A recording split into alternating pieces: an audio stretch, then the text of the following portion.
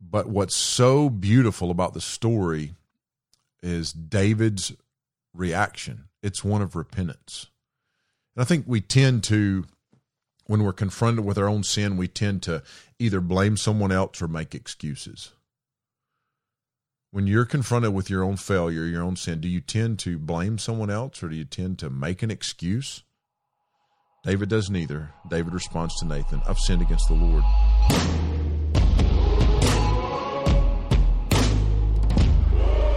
Welcome to No Sanity Required from the ministry of Snowbird Wilderness Outfitters, a podcast about the Bible, culture, and stories from around the globe. Hello and welcome to the podcast, No Sanity Required. Excited to share some thoughts with you this morning. And specifically, I want to go back to, I think it was a couple episodes ago when we went beyond the flannel graph and we looked at sort of the background story of King David, who is literally one of the most intriguing characters in all of Scripture, and someone that I've really enjoyed studying. And I wanted to go a little bit outside of the parameters or the borders of the story that we looked at a couple episodes back. That was, I believe, episode 5, and we looked at David as a young man when God prepared him to fight Goliath, and then sort of some of the misconceptions that maybe we've had in our own understanding of that story. I want to go beyond that and look at what happens before and after that, sort of big picture up until the fall of David into like moral failure and adultery. I called this, when I sort of typed out the notes to this, called it King David's Crazy Rise and Fall. This would be a sort of a part 2 to what we did back in episode 5. So a little background to David's rise to the throne of Israel, because he eventually becomes king. And the background is that there was about a decade of time after David killed Goliath where, you know, the king that was in charge of Israel that God had put on the throne was a guy named Saul. And Saul started real strong as king, but then it kind of went to his head. He became arrogant and puffed up and sort of got boastful. And he was also a little bit deranged. The guy had major issues. So if you go read the first half of 1 Samuel, you really get a good picture for this guy, Saul. Really all of 1 Samuel. If you sat down for a few minutes each morning, half hour, you could read that whole book in a week. And it's a fascinating story because Saul starts strong, but it is very short-lived. And I don't even know that you say start strong. It's an interesting start to his story. We'll probably go back at some point and look more in depth. But when David rises to power as king over Israel, it's right after the Goliath incident. So David kills this lunatic giant of a man named Goliath, and then everybody sort of rallies around David. He becomes this iconic figure in what would at that time be modern day Israel. So his story gets told everywhere. You know, this is a time when everything was word of mouth, and people start to write songs about David. He becomes this iconic hero in the land, and everybody loves David. And as a result, Saul gets jealous, and then David becomes a fugitive. So Saul basically puts David on the run. And so for about a decade of David's life, he's literally public enemy number 1. You read about that. 1 Samuel chapters 16 through 31 tell that story. And I mean, it's crazy. Like, there's like a lot of deception and underhandedness in Saul. You really see this evil spirit in Saul.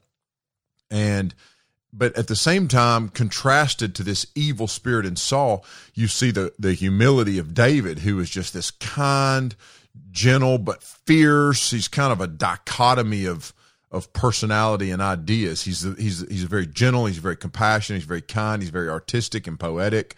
He loves the Lord. The Bible says he's got a heart after the Lord and after God's own heart. But then he's also just a savage on the battlefield. David is straight savage. If you read the exploits, the battlefield exploits of David, the dude was savage. He was so fierce in battle that his name not only spread as an iconic hero in Israel, but it spread to other nations. People freaked out if they thought David was coming. And so he was such an intriguing character. And so eventually God continues to bless David, keeps him safe, keeps his promises. There's some downward moments in David's, in that decade where he's running from Saul, where we can learn a lot from David. He seems to lose heart a couple of times, but the Lord is so gracious, and there's really cool lessons to be had there where David seems to lose heart, but God comes to him and ministers to him, and he gets built back up. At one point, he's at such a low point that he goes and hides in these caves, kind of in the Badlands of Israel. Nobody will find him here. He's kind of out in the middle of nowhere. And then all these just rabble rousers, renegades, these other savage dudes come to live with David in these caves.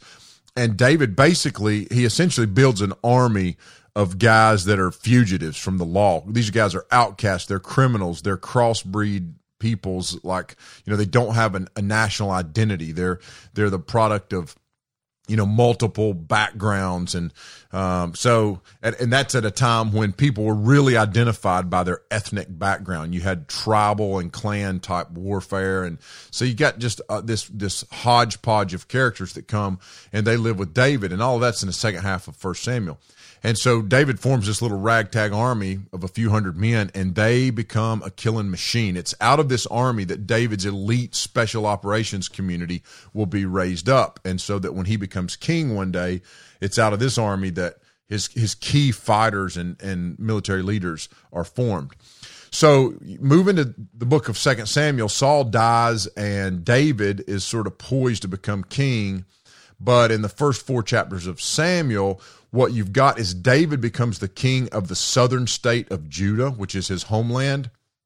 But then another guy is king of the northern tribes. There's like 10 tribes to the north, 10 states, and that comprise Israel, the northern kingdom, and another guy becomes king there. But David remains faithful to the Lord. Even though he knows he's been called to be king, he stays faithful to the Lord and just rules over what God's given him, which is a huge biblical principle. God, whatever God gives you, be faithful with that, even if it's very little.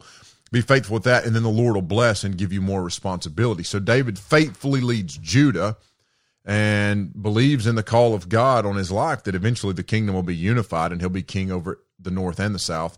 And he never stops believing in that, and he remains patient and faithful to the Lord. He serves the Lord faithfully as the king of Judah.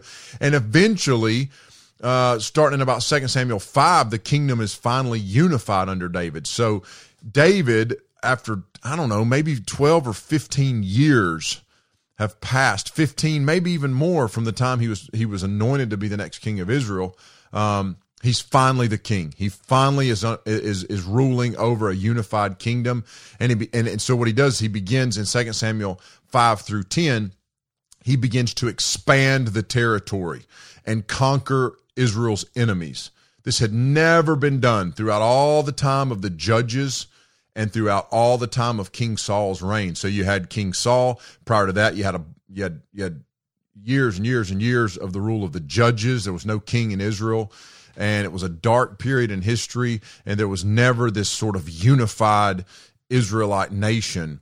And really, if you study even going back a few centuries prior to this, it was because Israel had never faithfully driven out their enemies. And so they had always allowed these enemies to linger. So David expands the borders, pushes them out, basically cleans out Israel in terms of enemy occupation, and establishes this really, really strong kingdom. And in 2 Samuel chapter 7, God himself, Yahweh, speaks to David, and he comes and he makes a covenant with him.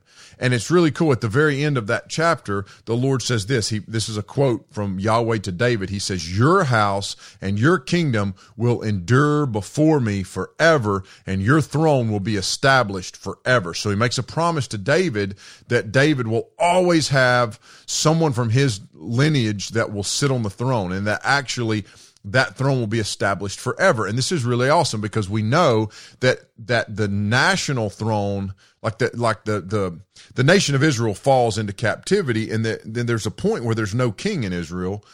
And so if you know history from the time of David to the time of Christ, you're going, okay, there's like 400 years where there is no king. there is no throne established. So did God's promise to David fail, or was it only for a few years? He said he would establish his throne forever. And what we realize is that he's talking about a throne that's greater than an earthly kingdom in Israel. He's talking about the eternal throne that Jesus will occupy, because when Jesus came into the world, he came in the lineage of David. Remember, you might remember that from the Christmas story, when not the funny movie, which is also a classic, but not as classic as the nativity story. So David has a descendant named Joseph who becomes the earthly father of Jesus in his earthly life. He becomes his adopted father. And so Jesus comes through Joseph and Mary. Even though Joseph's not his biological father, Joseph and Mary are in the lineage of David. And so the idea that God's covenant, Yahweh's covenant to King David, is fulfilled and a throne is established forever, we see that come to fruition in the kingdom of Jesus. Jesus is establishing a kingdom, but Jesus said, "My kingdom's not of this world; it's an eternal kingdom," thus fulfilling God's promise to David. So a descendant of David, Jesus, will establish a throne that will last forever and ever and ever. And so this is sort of where we see the gospel coming out in this covenant promise to David. So back to the story of David, you continue, you get to 2 Samuel 10, and a crazy story, something I find very interesting, a story that I find very interesting, and that is there's this group of people called the Ammonites, and they're one of the nations that David had dealt with, but they'd become allies. And so there was a friendship between David and the Ammonite king, but then the Ammonite king dies. And so his son, a dude named King Hanam, is trying to make a name for himself. So he says, well, my dad's dead. I don't trust that David will keep his friendship with my people. So he attacks a group of David's men. But he doesn't just attack them, he publicly humiliates them. And it's crazy. He shaves half their beards off, and then he strips them naked from like the waist down, and then sends them out into the wilderness, into the wild, or I think he might even send them like into public. And so it's humiliating. And so David hears about it. He's livid, and he retaliates against this young king. This young king goes out and builds an army of allies. He recruits mercenaries to fight against David's men, because he knows David's angry and David's coming after him. And so he recruits these mercenaries from surrounding armies. David's men come, and it actually says he sends like a group of that special operations community. So he sends literally his elite forces, and they go and they fight against this king and his allies. They destroy them. They devastate them. I mean, it's like a complete dominant performance by David's army. And in fact, at the end of chapter 10, it says, after this, the Arameans were afraid to ever help the Ammonites again. David's renown is spreading so much that there's some armies that are more distant that are saying, we don't want anything to do with David and Israel. They're too tough, they're too strong, and we don't want anything to do with them. So there's a 12-minute cap of what has happened to get us to 2 Samuel 11, a time when David's kingdom has been established. The enemies have been driven back. David has, for 2 decades, been faithful to the Lord, really for his whole life, but on paper, for 2 decades, has been faithful to the Lord. He's leading a united kingdom. Not the one in Great Britain, but the original United Kingdom, and he has conquered all of his enemies on every side. And so now you've got this picture, this really, it's ironic because you've got this picture of all of the enemies from without have been subdued. For the first time in Israelite history, there is peace in the land on the inside, but the problem comes from the inside. And what happens is David loses spiritual focus. And we get to 2 Samuel chapter 11, and we read the story of David and Bathsheba and the adultery that he commits with her. And she is the wife of a man named Uriah. And when you read 2 Samuel 11, one of the things that surfaces is the noble character and honor of Uriah over in contrast to David's sinfulness and deceit. And so David has been like the hero of the story for a couple dozen chapters. And then all of a sudden you get to 2 Samuel 11, and we have a fall, we have a crash. We have the hero who is a type of Christ, pointing us to Jesus, who will one day be the perfect king, and we see our imperfect king fall hard. He stands in contrast to all the other leaders of Israel up to this point, but he crashes. And this podcast episode is not a focus on the story of Bathsheba and David and the adultery and murder that David committed, but it's what I want to focus on here in these last couple minutes is David's response to the whole thing. Because we've all been in situations where we failed miserably, we sinned against others, we let other people down. It's easy to think about how you've been let down, and it's easy to think about how you've been hurt by people, but it's good to self-examine. What have I done to be unfaithful to the Lord, or to be unfaithful to other people, to not be a good friend, to hurt people? David has hurt a lot of people at this point in the story, and I want to zero in here and give you, here's the thought for this episode. Here's the thought for the day.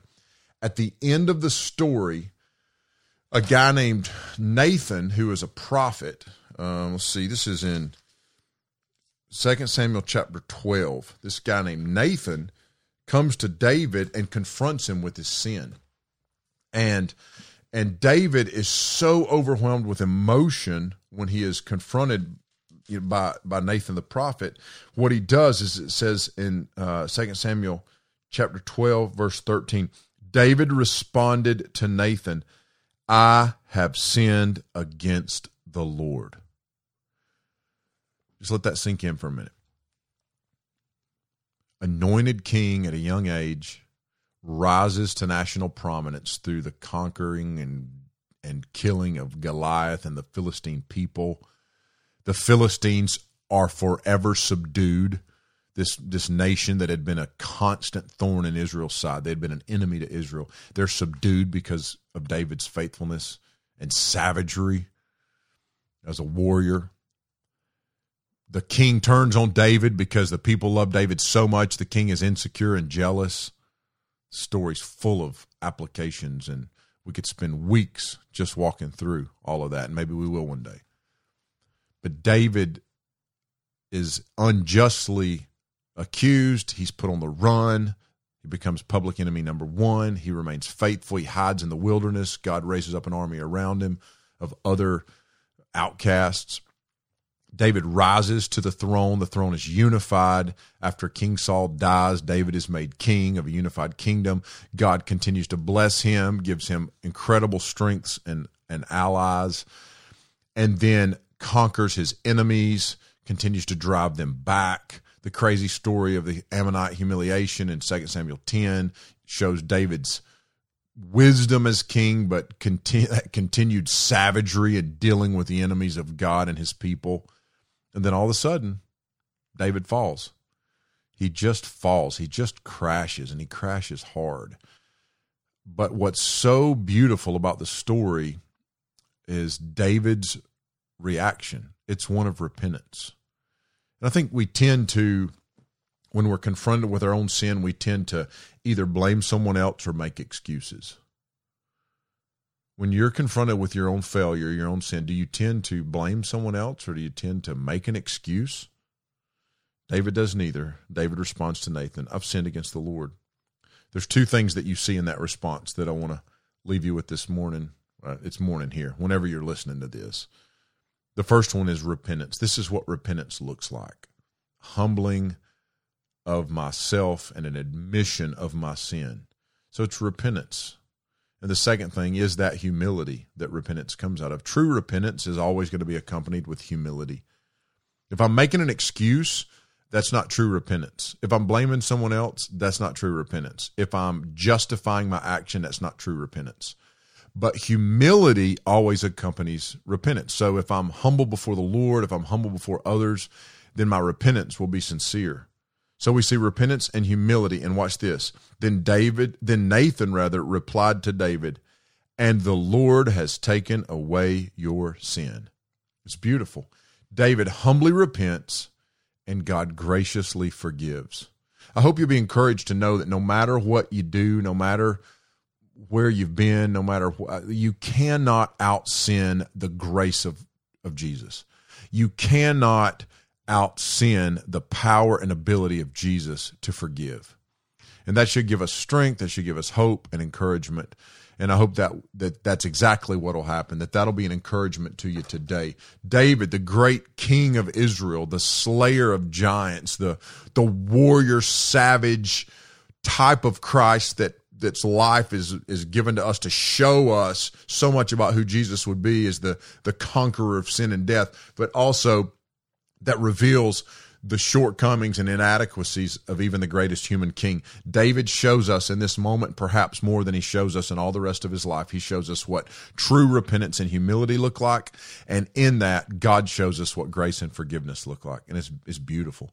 Now, there are lingering consequences to David's actions, and he has to deal with those. And sometimes when we seek forgiveness and repentance, there might be consequences that linger, but the grace of God is sufficient even in dealing with those consequences. God forgives David, restores him to fellowship, and eventually brings many more blessings in his life.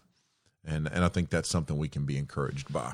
Hope that's encouragement to you this morning or this afternoon or this evening or whenever you might be listening to it. It sure has been to me, and I hope you'll join us next time for the No Sanity Required podcast. See you soon. Thanks for listening to No Sanity Required. Please take a moment to subscribe and leave a rating. It really helps. Visit us at swoutfitters.com to see all of our programming and resources. And we'll see you next week on No Sanity Required.